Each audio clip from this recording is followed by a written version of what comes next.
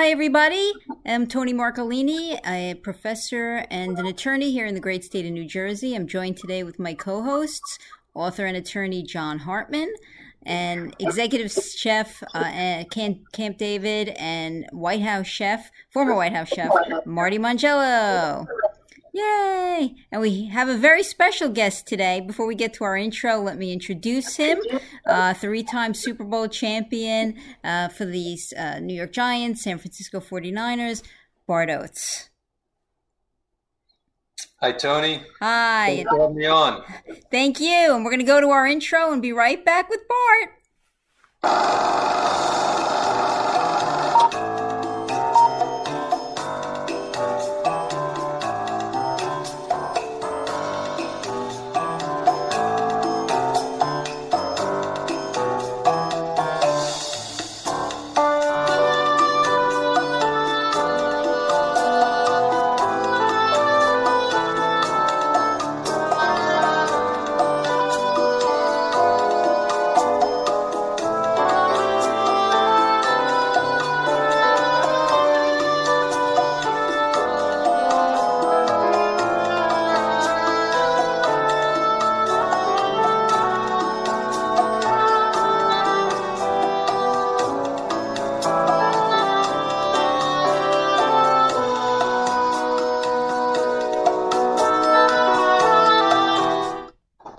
So we're back with Bart Oates here today. And I tell you, Bart, I mean, we were talking beforehand trying to figure out what to focus on with you. And there's so much life that you've lived. We almost couldn't narrow it down. So I think we're going to start back at the beginning, if that's okay. That's okay. Let's go. Well, tell me a little bit about, before you got into the NFL, you played, I want to say 2 years, but you correct me if I'm wrong, with a different football league. Is that true? Yes. Yeah, before coming to the Giants, I played in a league called the USFL. It lasted only 3 years, 83, 84, 85 were the years. And what was kind of unique about the twist that they had was they were playing springtime. So they weren't trying to compete directly with the NFL. We played springtime ball. And up here in New Jersey, played in the Meadowlands, was called the New Jersey Generals. Sure. And I was playing in Philadelphia for a team called the Philadelphia Stars. And so it was owned by a real estate developer, Miles Tannenbaum. And that was my first experience. I remember I played my senior year. I wasn't intended, I wasn't slotted to be a high draft choice, or even if I was going to get drafted, it was going to be, 7th, 8th round or so. And so, because I was playing at a smaller school, didn't get a lot of attention, played at Brigham Young University. And then, so I decided, the time I really didn't have aspirations, or wasn't really that highly recruited from into the professional ranks, and so I figured I was going to wind up going to school, and so I knew I wanted to go to law school after I finished my accounting degree, and so this team came along, offered me a guaranteed 3-year contract, personally guaranteed by the owner, and so I'm thinking it was, for me at the time, 1983, it was a 3-year, $310,000 total contract. Wow. So on today's standards, not real big, but for me, a kid that was going to have to pay his way through law school, I'm thinking, absolutely, this will pay I come out of law school with no debt. And, I'm saying this is absolutely the way. So I took the contract and played all 3 years in the USFL. And how did you get lured over to the NFL? Well, the USFL stopped after 85. And so they ceased operations. It was I had a great time. I would have, if the league had survived, I would have stayed in the USFL. And to me, I'm an offensive lineman, so if I get attention, it doesn't matter. I don't like attention, so no attention is good. So I didn't have to be in the NFL because, again, my whole goal, my thinking was, I just want to get enough to get through law school. And but I was on a good football team. We actually won we were in the championship game. We had a championship game each July, so we played March to July, which is actually a great time to play because you don't play in the heat. You don't start in the heat of the summer. You end. And so, unlike our training camps actually were in Florida and Arizona. So we would go to Florida for a month, and we'd go to DeLand, Florida, between Daytona and Orlando, and we would have our training camps at Stetson University. It was awesome because it was still cool. It wasn't hot, and then you kind of work your way into the warmer weather and then finish in the hot weather. But you weren't practicing as hard as you would be in the NFL as you do in summer. Like they're starting right now for camps. So right. We're doing double-day sessions. Anyway, I just had it was just a great opportunity for me, and so when the league. They decided that after the last year they were going to cease operations, and they were suing the NFL for antitrust violations. And I knew it was time for me to move on. And I was fortunate because the Giants were in need. Most of the guys, the teams weren't discontinued. They didn't go under. They just said they were going to pause. So they were still under contract. I had only signed a 3-year contract, so my contract was up. So I was a free agent. And the Giants were in need of a center. And so I missed, because they had already started training camp. I missed about 3 weeks, wound up coming in. And after I got my contract, because we played all the way into the middle of July. And then I played 21 games. And so I needed a couple of weeks off. I was tired. And you played center the whole time, your career? I did. Yeah. The line's no joke, man. Typically, that's, for everybody. By the time you reach the NFL, you've pretty much refined what position you're going to play. There aren't too many crossovers. There are some great athletes that have, but.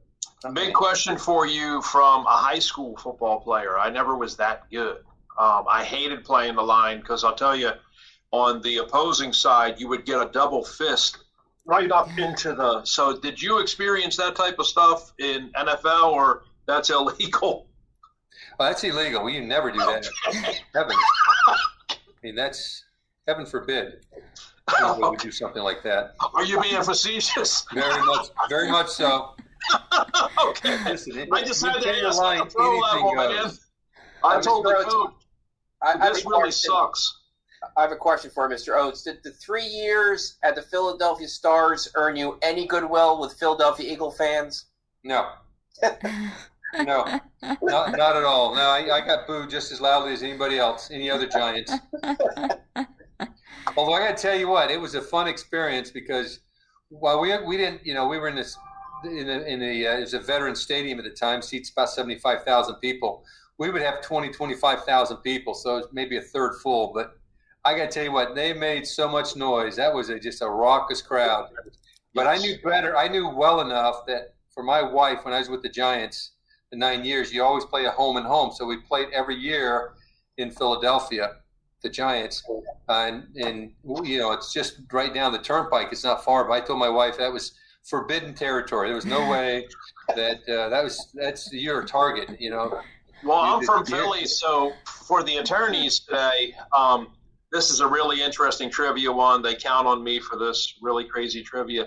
But Vet Stadium is the only stadium in the United States history that has an active prison and a judge who's seated on the bench during games to prosecute and handle cases live on the floor. So they could expedite those cases and get them out. Yes. Yeah. So yes, that was. We were well aware of that. I went to Seton Hall, and you, Mr. Oates, were just so mellow about being a student there. And I also remember my favorite story, though, is Mark Bavaro's wife was at the school when I was there. Yep, and I still remember Mark Bavaro picking his wife up the day after he won the Super Bowl. He won it on a Sunday, and then Monday afternoon, he's picking his. I just thought, it was just great. It was just very impressed by you and by Mr. Bavaro. Just very nice. Just got a very good vibe about you. Yeah, well, Mark's a great guy, and Susie just was.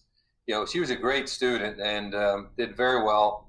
But but Mark, listen, he had to change diapers just like it's like everybody else does. It was, it doesn't matter whether you're playing in the NFL, you still have to take care of the family issues.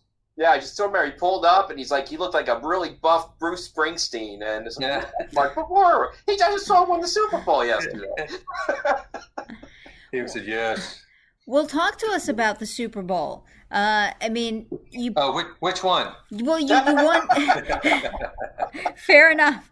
I mean, you were part of 3 Super Bowl championship teams. Mm-hmm. Do you still wear the rings? I don't usually wear them, but I'm gonna. I actually have them close by. I do have them close by. I just remembered. So let me show you quite honestly, I don't know where my 49ers ring is. But I do know my Giants rings, and so let's see if I can get it. Wow! So that's one. So there's the inscriptions, right? That's the side. Oh. They have. Yeah, I never quite understood that. So some people look at it and say dates. I go, no, oats. Oats. That's pretty cool. I don't really quite understand why they have to put, because I know my name. I'm pretty good with that. So why they had to put my name. And then on this side is each of them are distinct, right? So there's the score of the game, 39-20. There's the Vince Lombardi Trophy. It's a George Halas, and so there's actually, you can't see it, but there's also a score of the conference championship game that we beat the Redskins. But that's the first one. So it has the one larger marquee diamond representing the first championship for the organization. Wow. And then show and tell. That's what this is. Ooh, so this is the second one. See the Giants, and then underneath it says World Champion Giants, and then notice the 2 larger marquees. And there we go. It's shaped like footballs. That represents the second, and then there's the ring of smaller diamonds around them. And there's 17, and that was the victories that we had for the year. Again, there was the one of the sides has the score of the game, 20-19 against the Buffalo Bills, and and again, in case I forget my name, put my name. You can always look right on your number. hand. Yeah. In case we get my name and number, they want to make sure that's on there. Wow, amazing. And Bart, are you still doing the presidency of the NFL Alumni Association? Yeah, I am currently serving as president of the NFL Alumni Association. We're a national organization of former players. We have 40 chapters around the country, over 5,000 members, and we have primary missions of caring for kids and caring for our communities. So our chapters will engage in charitable endeavors, children-centric as well as first responders, to make their communities a better place, and leverage the notoriety that they have and that we have through the NFL Alumni Association to make a positive influence. And then we also advocate for players, and our second mission is caring for our own, providing health care and other solutions that are going to help players lead more productive and healthy and happy lives after football. Now, it's interesting. You say alumni, it's 90% of the guys who sign an NFL contract are retired, are out of the game before they hit 30. Wow. So, yeah, they're alumni guys way, so they're alumni for a long, long time. And so we have a wide elected group of younger guys, and then obviously older guys too, guys like me. Sure. Well, before we get to more of what you're doing now, because you're doing very important work, I have to know your favorite moment ever on the field. Favorite moment ever on the field? Hard to say. I'd say out of 14 years of professional football and we won 2 championships and 5 different championship games. I'm going to say it's just impossible to say. To just pick one. Pick one.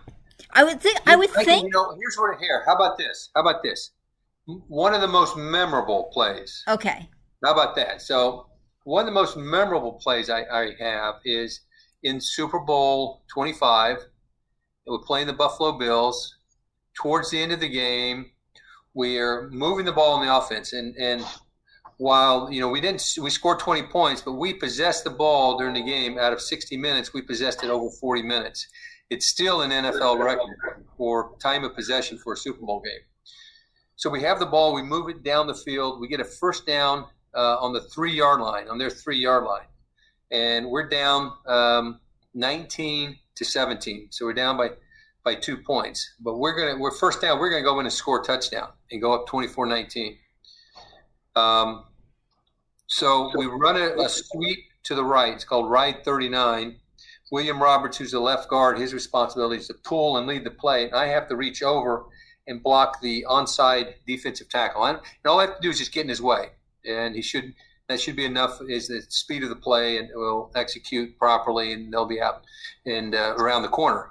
Anyway, I notice when I'm in my stance and Jeff Hostetler, the quarterback, is going through the cadence, that the tackle, who's Jeff Wright, I remember because he was also the nose tackle during the game, but he slides out over to a defensive tackle position, which is just inside the guard. And so I see him kind of slip out. I think he's going to go outside in the B gap between Jumbo Elliott and William Roberts. So I'm determined I got to get down there very quick, as I decided, and this is all happening right within just a matter of seconds. You have 3 or 4 seconds to make all these determinations and these decisions.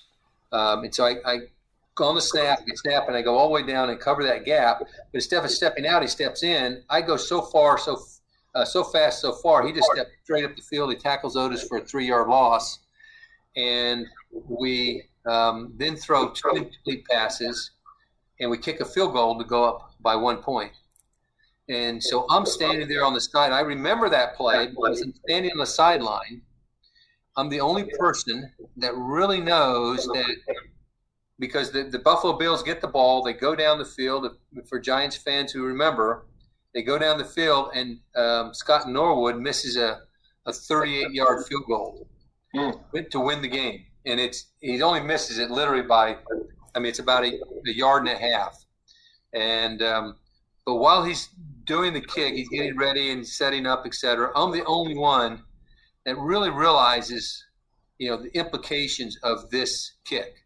Because if he makes it and we lose the game, all the media in New York is going to dissect the game and look at that one critical play. Because, as it turns out, if Jeff Wright doesn't make that play, Otis Anderson walks in for the touchdown. William Roberts clears it away. Otis walks in for the touchdown. We go up by 5 points? 4 points. We go up by 4 points, and there's field goal is inconsequential. And so I'm the only one knows that if he kicks it, then they're going to go, we would have won the game if Oates makes this block. And then I know that in the following day I probably go on waivers and wind up sell my house and then wind up on another team, hopefully the following year. But he missed the kick, and so I didn't have to move. I wound up going to Seton Hall, and the rest is history. Sure. Well, the New York press was tough.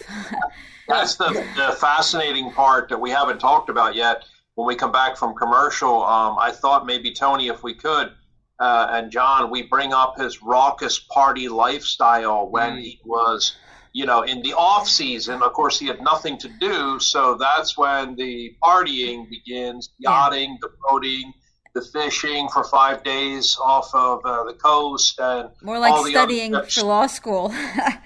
Yeah. I don't think anyone really out there knows what Bart is actually really doing in the off season. And when we come back, I think they're going to be pretty surprised to find out. So we will be right back in 1 second, guys.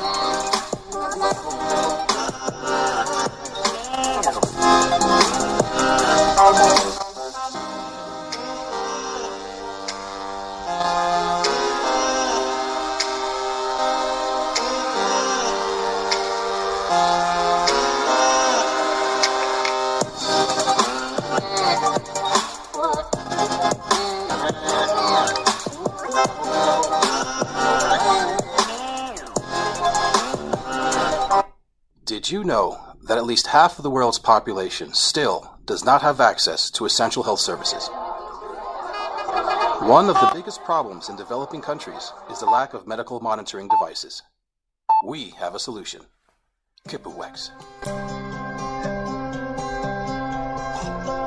Kipuwex is an easily attachable, lightweight IOMT device which continuously measures all the clinically relevant biomarkers vital to the assessment of your health. Kipuwex uses smart algorithms to provide efficiently reliable measurements for healthcare professionals. The biomarkers can be monitored remotely, anywhere and at any time, with a mobile and web application. Kipuwex is not limited by physical infrastructure and is suitable for professional use and in the future for home users as well. A simple user interface will let you choose which biomarkers you want to view and displays them on easy-to-read graphs. We here at Kipuwex want to combat healthcare inequality and help millions of people around the world. Hey, Chef out here. Want to tell you about my Amazon best-selling memoir cookbook, A Chef is Born, chock full of recipes, also ranked the 77th book of all time out of 99, according to the Book Authority. It's a good book, but I'm a better chef than you. Yeah. It's a good book by a better chef than you, Tony. That's not that difficult. I've only mastered the microwave. They told me when they were visiting here and filming that show in the kitchen studio, they said we were driving in the car, the whole family, they rented a van. The family flew over from San Francisco, and the kid said one day, "Can we pull over? I got to pee like a man." And so Otto was like, "Oh my gosh, we got to pull over." And they went into a rest stop. So from the mouths of babes. But Bart, I promised when we came back that we were going to review what you were doing in the off season. So do you want to tell us a little bit about, when you were not playing and all the parties, yachting and boating and fishing trips, everything else that you were into? Well, I don't even know that it was the off season because he was doing the two of them at the same time. My recollection was that he would be on the field, Sunday and in class Monday. Yep. Amazing. Yeah. So we would typically, during the season, I'd take a writing course or maybe a Tuesday, Thursday, course or Monday, Wednesday. And it was, I was one that, like I said, I didn't expect to play. I had an accounting degree. I didn't want to practice accounting and playing football. I'm like, I can go get a law degree. And I was kind of a nerdy guy and still am. And so I was, law school was, it was kind of easy for me in some ways. It was either that or get a job during the off season. I didn't want to get a job during the off season. So my wife let me go to school instead of getting a job. Yeah, you were balancing law school and being a professional football player at the same time. It's interesting. Because I take a course during the season. That was just more for just mental stimulation. Football is not an exceptionally mentally stimulating game. It's repetition and it's recognition. We'll run the same play hundreds of times, and so it's just this repetition. And so I took a course during the season just for mental stimulation. But during the off season when I was playing, if you didn't make the playoffs, you were done before Christmas, before New Year's, and then you didn't start football again until the last part of July. So you had 7 months pretty much that you had off, and so I was I could go to law school and still have a month or two where I had downtime. So it was, plus, it was going to law school. It wasn't like I was working a full-time job. So it was, I looked at the folks going to night school. Seton Hall has a really robust night school program, and those guys, they amazed me. I'm like, you guys are like crazy because they work full-time during the day, and then they go to school 4 hours a night for 4 nights a week. So they got to prep for courses, they got to work. I mean, it's just, and you do that that was a 4-year program, not a 3-year program. It took me 5 years because I would take one semester and then take, obviously I didn't matriculate a lot of credit during the fall season, but, it took me a little bit longer, but it was something that I enjoyed. The only thing that happened was my timing was I figured I'd go to law school, and by the time my football career would end, I would be graduating. I'd go right into full-time practice. But unfortunately or fortunately, they still wanted me to play, and so I actually had to go get a job at that point. And so my last 5 years playing, I worked for a firm in Morristown, New Jersey, Rippus, Graham, and Curtin. And I spent my 5 years there working during the off season. They were able to accommodate me. They did a lot of personal injury work that you could kind of shelf or hand off to somebody pretty easily. And so that was my first introduction. And actually I had to get a job at that point. Mr. Oates, Tony's going to know about this. Lawyers have something called pro bono work, which you're assigned to do cases. And it's usually like a DWI in some municipality. Were you ever assigned a DWI in Kearney and you had to go to show up in court? Like something like that? I did some pro bono work, pretty some violations of codes and of municipal codes, but not a lot. But because given my status of being in and out, they weren't sure whether that's going to be available or not. So I played that pretty well. You must have some funny stories though for judges who with Bart Oates walks into a courtroom on one side of the case and they're a little stunned. I never played. Matter of fact, I minimized it because I was always when I was going to law school, for instance, I was always, I figured I was just a football player. Everybody else there were, these were like serious students. These were students that, I was kind of like, I got to play catch up here. I'm just a football guy. And so I felt a little bit out of my element because that's, you don't see too many football players going to law school. But so I was, I was always a guy that was afraid that, because, the last thing I wanted to do is get called upon by a professor and then not be prepared. I just figured I would get a little more attention because I know that on the other side, Bill Parcells was the head coach with the Giants, and so if I made a mistake in practice, he would he would kill me. I mean, he would just stop practice and he'd go, counselor, did you were not studying your playbook? Were you studying law books last night? Heaven forbid I make a mistake because he would just, it's other people. He'd kind of go on, he'd yell at him a little bit. Me, no, he'd have to stop practice. That was your nickname, the counselor. What's that? That was your nickname. Yes, that was his nickname for me. Yeah. That is correct. It wasn't a term of endearment, by the way. No. It almost never is. That wasn't what it was intended to be. This is really great stuff. You are a great person to interview. I'm from Jersey. Last week, I just received from the state legislature and the governor the Global War on Terrorism Medal.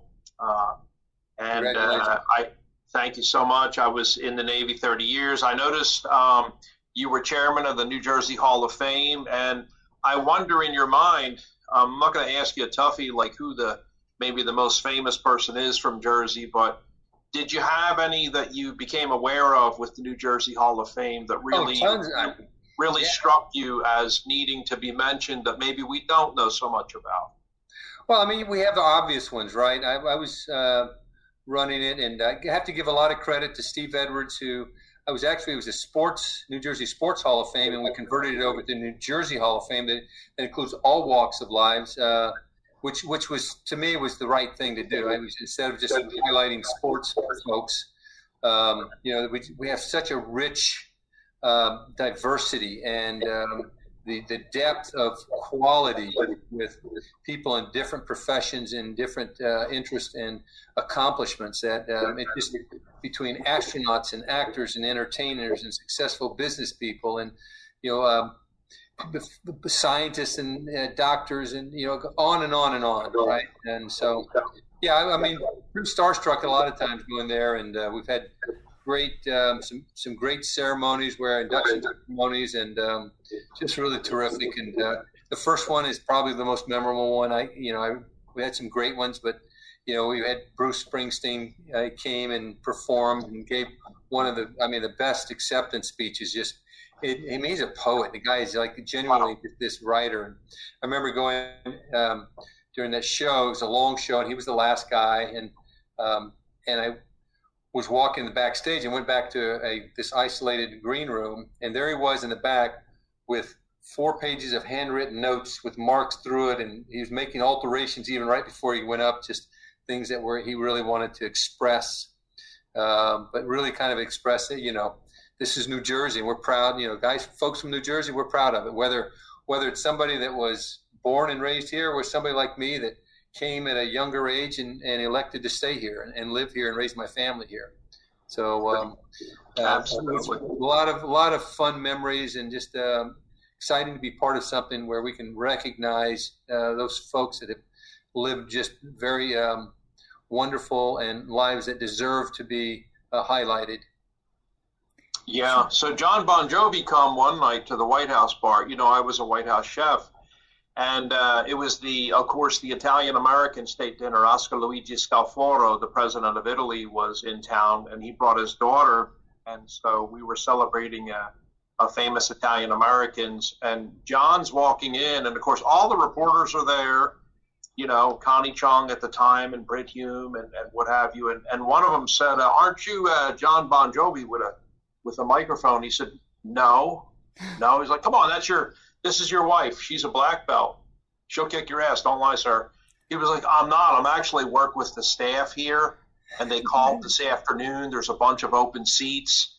I usually do the lavatories, and for us to get in a tuxedo, and I had to go rent this for $400, and to come in to fill seats up. They were like, get out of here. You're John Bon Jovi. His wife started laughing and was like, he is. We've been married forever. He's a big practical joker. Yeah. I was like, of all the things to say, you're visiting here from Jersey, of all the things to say, he was just like really, really quick. Yeah. No, he was. And a good guy, just a terrific guy. He is a great guy. So many people like that. They're just genuine, just good people. Just doesn't matter what kind of accolades they've gotten or how famous they are. Ultimately, you sit there, and every one of them I've met are just, they're just down to earth, good people. Absolutely. So two more things we just want to cover briefly. I'm wondering if you have any opinion on the recent Supreme Court case, the NCAA versus Alston. It's done already. The opinion's out there. I didn't know. Time. I was wondering if you had an opinion about it. Yeah, absolutely. I think these young men and young women have a right to monetize the things that they do. It's not in the best interest of the NCAA to regulate that. And I think obviously the courts saw it the same way. That whatever, it was gratuitous at best, their justification for trying to control what an athlete does, where they based upon, even though a lot of that fame comes because of their performances. That was the justification. In spite of that, it's these athletes have a right to, whether it's things that they do and they leverage that notoriety, then all the best to them. Is it going to change the landscape some? Yeah, because a big booster in Miami announced that he was hiring every one of the football players for tens of thousands of dollars a year for promotional purposes, which is permissible, and so it's a way to kind of get around some of the rules NCAA have established of, you can't pay a guy to play, but here's a booster that's already going to pay. He's already guaranteed every player that comes there, $10,000 or $20,000 to promote his business. And the big guys are going to listen.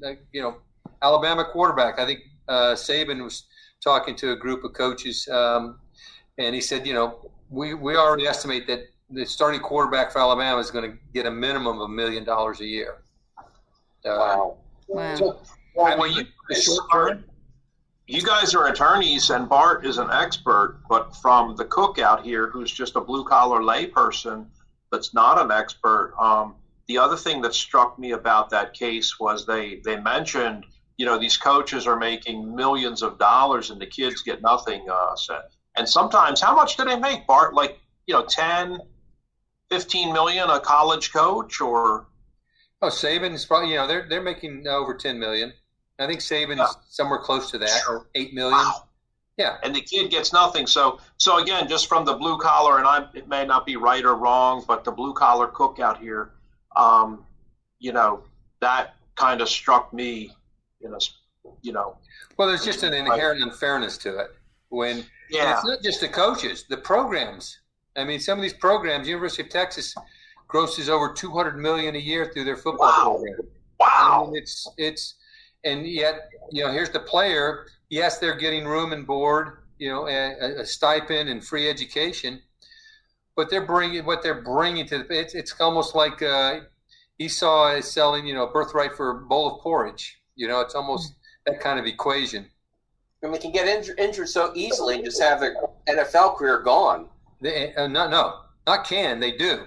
Okay. It's whether they can continue to play and et cetera. But it's a few guys. It's not a lot of people that are going to really reap the six figures.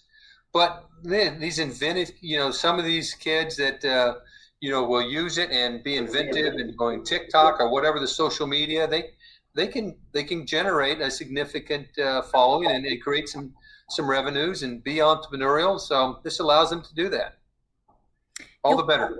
Yeah, well, as soon as the opinion came out, I wanted to talk to you about it because I know you have the unique perspective of having both been a player and you're an attorney. So I figured what better analysis could there be than having you on to chat? Really?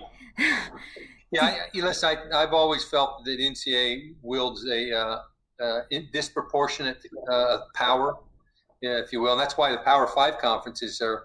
The NCAA is not really significant for the football guys, and that's where that's the biggest amount of money.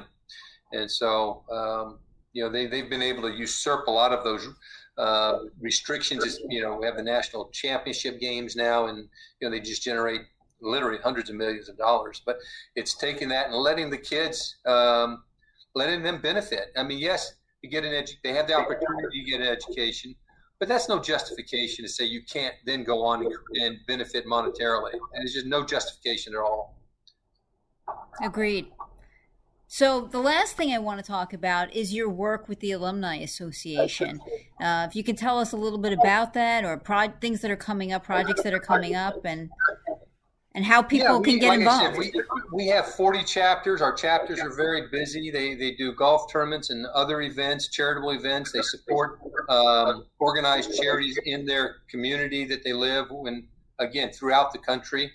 And so it's as a national office, we provide the banking, the regulatory, the compliance, so that the chapters don't have to worry about any of those types of issues. They can just go out and hold events, and we take care of all the behind the scenes. And then in addition to that, we also will create relationships and partnerships with companies and others, as well as creating our own business opportunities that will benefit the former players. And so while we are former players, it's organized by former players. We also invite anybody that wants to support the mission of the NFL alumni of caring for our community, caring for kids, and caring for our own to be a part of it. We have memberships for businesses. We have memberships for fans, memberships for people that they just want to support the mission. And how do people find out, or if they want to be involved, how do they get information? NFLalumni.org. Got it. That's right. Everything's there. You just go on. It says join now, and you can go join. Very good. Now, do you still stay friends? Like, you call up Phil Simms when you're, bored one afternoon? Are you friends still with all your players, or have you all gone your separate ways? That's one of the really pleasurable things about this job is I've always stayed close to teammates. who I played with, and many of them very close to. And again, with the alumni and being involved in charitable events, we come across each other all the time, see each other, particularly during the golf season, and the charity golf tournaments and that circuit. You wind up seeing a lot of the different guys. And then with me as a national, I'm getting phone calls from around the country from guys just with questions, with needs, with suggestions that I get to interact with guys all the time. Some are Hall of Famers. I talked with Ron Mix today, who's a former San Diego Chargers Hall of Famer, and I've talked to guys that played 1 or 2 years. And really for us, it's every member has the same. They're the same. We try to. Everybody has unique issues and concerns and needs, and where we can, we try to make a difference in their lives. So it's a wonderful opportunity, and it's a lot of fun. Well, there was a bunch of lawsuits about concussion cases with the alumni. That's right, yeah. Right? Yeah, well, that got consolidated, and there was a class action lawsuit that got settled, and NFL agreed initially to a $1 billion settlement. They got out cheap, but then the Judge Doty, it's interesting, it's one of these creating, you have the different judicial and legislative and executive, so she's actually created the ruling, and now she's administering the ruling from an executive standpoint. So they have a whole process put together to how people can get an award, who qualifies to receive an award through this program. What is interesting is within a matter of months, that about $800 of that $1 billion was committed already. So they realized. So it was either one thing that Judge Doty did do that was really good was that she basically made it open-ended, that whoever qualified to receive payment would get paid. So it's not so that end result, but it is difficult. They've created some hurdles for the players. We try to help the players understand what those hurdles are and put them help them with the resources that will best help them get a recovery when it's justified. Well, I think you're doing really important work, and all around, and especially working with children. You're a role model, obviously, and I think the outreach to kids who need it or to players who need it, I think is such important work.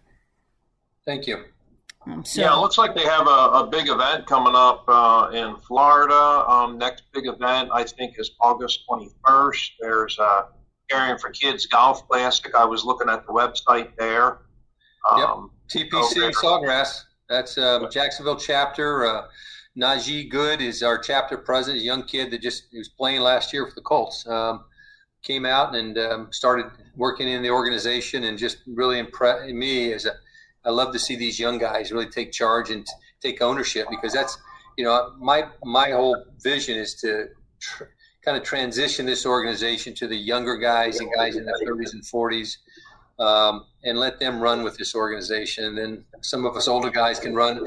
We can maintain a presence as emeritus status, and but it's really about these young guys taking that energy. That's what this event we're doing. So we got stuff going on in the Canton during the the induction ceremony. We've got 4 or 5 things going on. The Super Bowl that we run. Like I said, our chapters, you can look and say our chapters we have literally dozens and dozens of golf events and other events every year, raising millions of dollars for local charities. So we're really proud of that. And fantastic. You should be. So we encourage everybody to check out the site. I think we've run it on the screen, but we'll also put it up in the comments when the show comes out on YouTube. And we want to thank Bart Oates for unfortunately, we're out of time today. We hope that you'll come back and keep updating us as new exciting things are happening. Maybe we can, pick your brain and get some more exciting on the field stories too. Sure. Anything we can do for you, if there's anything big happening and you need more coverage, please recontact us. Awesome. We'd love to run it again, or have another guy on with you. Or if you say, hey, this is going to be 2-3 guys need to be on this one. We need as many eyeballs on this. We're always here for you. Thank you. Thanks for the invite. Appreciate the support. Take care. Thank you. Have a great week, Bart. Bye. Okay. Thanks, guys. Bye.